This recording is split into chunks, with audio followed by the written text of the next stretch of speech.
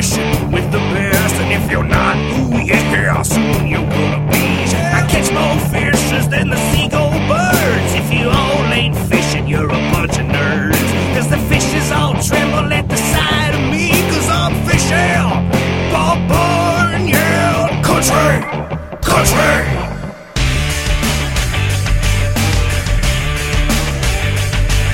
Welcome back to Fishin' Paul Bunyan Country, wrapping up our season opening series with Henry Drews, the Northwest Regional Fisheries Manager out of the Bemidji office, the state of the fishery. And Henry, as I do this show every year, it just seems to me there's more and more anglers, and they're getting more and more sophisticated. And that's always the concern, but we still have found ways, I think, through a lot of education of anglers to make sure we stay healthy as far as the health of our fisheries. Yeah, anglers are better equipped. They're better anglers than they were 10, 15 years ago. Technology's advancing, boats advancing. And let's just hope that the conservation ethic is advancing with that. And, people, don't have to harvest every fish they catch if they know they're going to get all summer to fish. I think they're being more selective on their harvest, keeping what they need and letting the rest go, and sharing that experience with others. So what would you say going into 2018 your concerns would be as far as the fishing health? Nothing specifically jumps out at me. I am concerned with, legislative activity around muskie management and tying our hands on how we manage for muskies. That is a concern. That should wrap itself up in the next couple of months. Long term, it's not a 2018 issue, but long term, we need to keep the youth and non-traditional anglers, get them active, keep them involved. On the near horizon here, I think this uncertainty with ice out and that isn't going to be as hard on the fish as it is the anglers planning their trips, showing up at the accesses, and our folks with our Parks and Trails division may or may not have gotten the ramp straightened out if there's any ice damage, or they may not have the dock in. We're going to have some patience and be flexible if we still have these lingering winter conditions, on our lakes and at the accesses. So it won't be as quick out of the gate perhaps this year as some years, but I think we just got to, realize the time of the situation we're in. Okay. Quickly touching on panfish, crappies, sunnies, and perch. Some real healthy numbers in a lot of places. A couple lakes where there are some concerns in that regard, though, as well. There are with panfish. We have a group. All of our species have major, what we call them is our fisheries work groups. There's a bass work group, a walleye work group, a pike work group, a muskie work group, catfish work group. There's even a panfish work group. And the panfish work group is looking at some ideas for consideration that we might look at changing some of our statewide panfish regulations. The reason we'd look at a statewide change would be because we don't have the resources, we don't have the data to manage all the panfish lakes individually. That's why we're being encouraged by the panfish work group to look at a general statewide regulation change. There's some ideas out there. We're getting input on those ideas from the statewide angler survey that's going on right now through the University of Minnesota. So on the horizon, there may be some new panfish regulations. At the present time, our focus for bluegills and crappies is on those lakes where we have special regulations. And we've got some very good ones around here. And Gull Lake, Pymouche Lake, and Little Man Trap. So there's a number of lakes we have these special regs on that we're following, tracking, and evaluating how those special regs are working. We talked a lot about the walleyes and how the AIS and clearing water seems to affect them. What about these other species? In general, as we see our lakes get warmer, it's hard to talk about a warming climate on a year like this, but in general, as we see our lake waters warm and we have shorter periods of ice cover on average, and in those lakes that are clear because of invasive species, those things tend to work together to favor bass and panfish. So these lakes, it may not be perennial walleye lakes. As they get clear with invasive species or as they warm up a little each year, they're becoming more suitable for panfish reproduction and bass populations to flourish.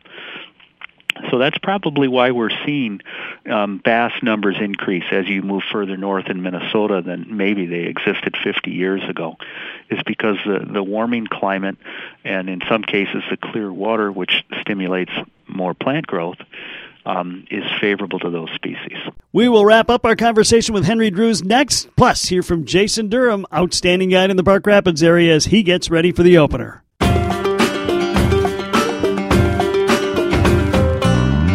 Welcome back to Fishin' Paul Bunyan Country. When we went to break, we were talking with Henry Drews about the growth of bass numbers, smallmouth in particular, up in Paul Bunyan Country. One of the examples of that would indeed be Mille Lacs, where that has become probably one of the best smallmouth fisheries in the world, is what I'm hearing. And that is rated, the bass fishing community and the tournament circles have rated Mille Lacs the number one smallmouth bass destination lake in the North America right now.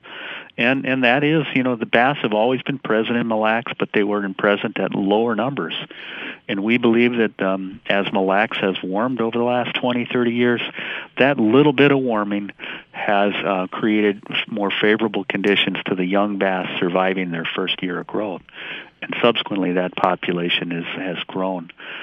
We just did a population estimate on Mille Lacs, and it's estimated that there are 67,000 smallmouth in Mille Lacs that are over 12 inches in size.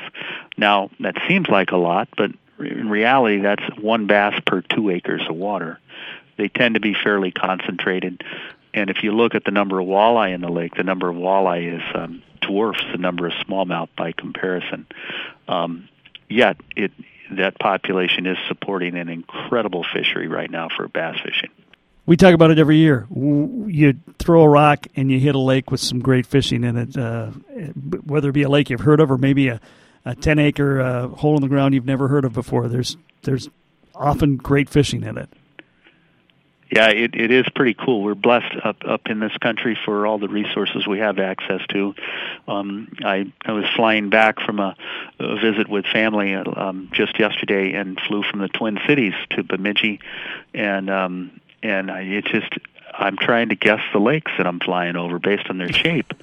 And I can pick out some, and I know a lot more of them, but it's like, no, that one must be Woman Lake. No, that one over there is Woman Lake. It's just really, if persons get an opportunity to fly and look at the lakes, it's breathtaking. It's really, really cool, and we have such a diversity fishing up here. We're really, really fortunate. And we didn't even talk about, and I don't want to make my friends at Trout Unlimited unhappy, we didn't even talk about trout. We got tons of trout lakes, too. We've got the trout lakes that are stocked and managed, and we have some just wonderful stream resources up here. Some of the best brook trout fishing in Minnesota is in Hubbard and Beltrami County. We've got some tremendous brook trout streams. We have arguably the best brown trout stream in the Straight River in the state of Minnesota, and a number of other managed streams to go with those lakes. The trout anglers probably don't want us to talk too much about those, Kevin, because they're pretty right. Well-kept secrets. True enough. Well, Henry, I appreciate you taking the time to get us kicking off the fishing season here on Fishin' Paul Bunyan Country. Again, we're in great shape here. We're very lucky. But the bottom line is, once again, going into this year, as it has been the last several, we really, really, really have to pay attention to our boats and keeping them clean and fighting that AIS situation.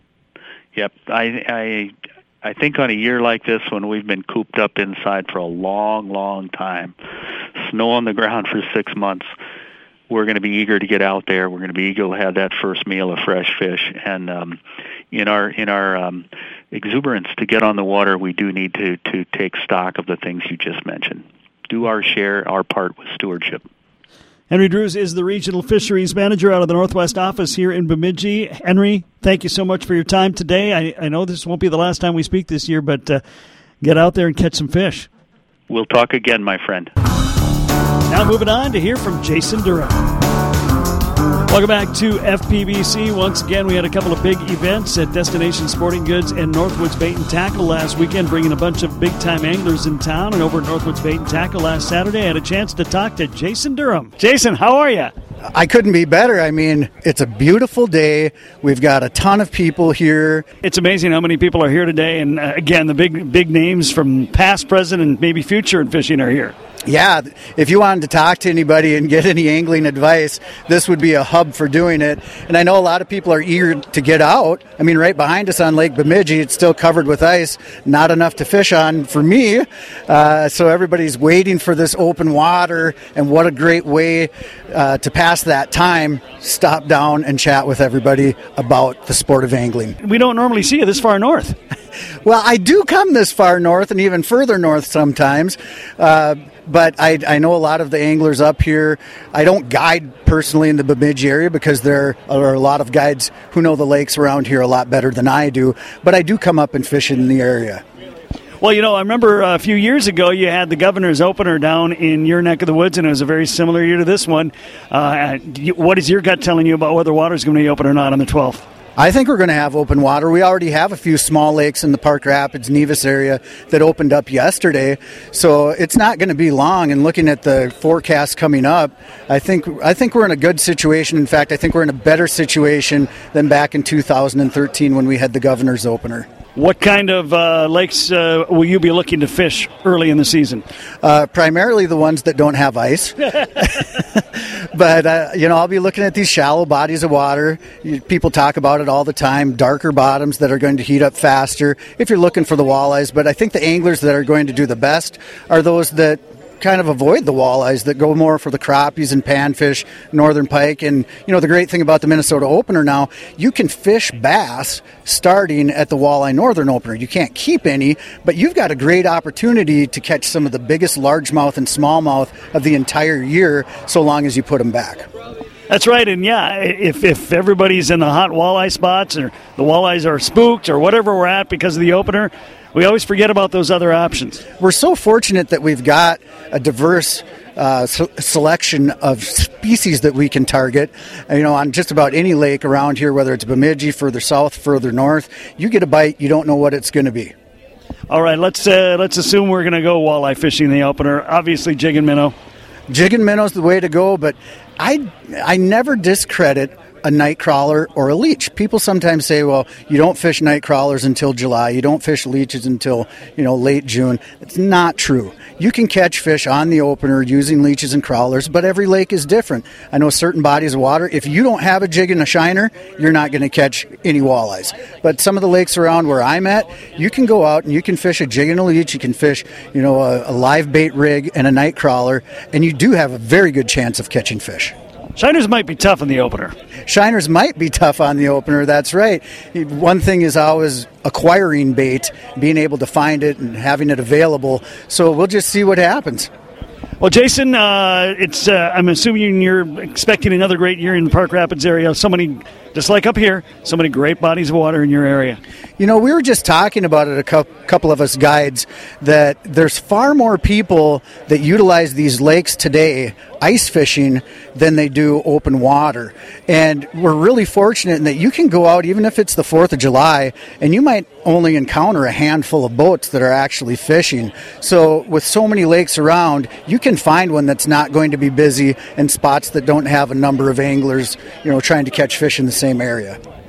Jason, thanks for stopping by. We'll be talking to you this summer. Hey, thanks, Kev, and wishing everybody a safe and successful opener. F-I-S-H-I-I-N for Bunyan country.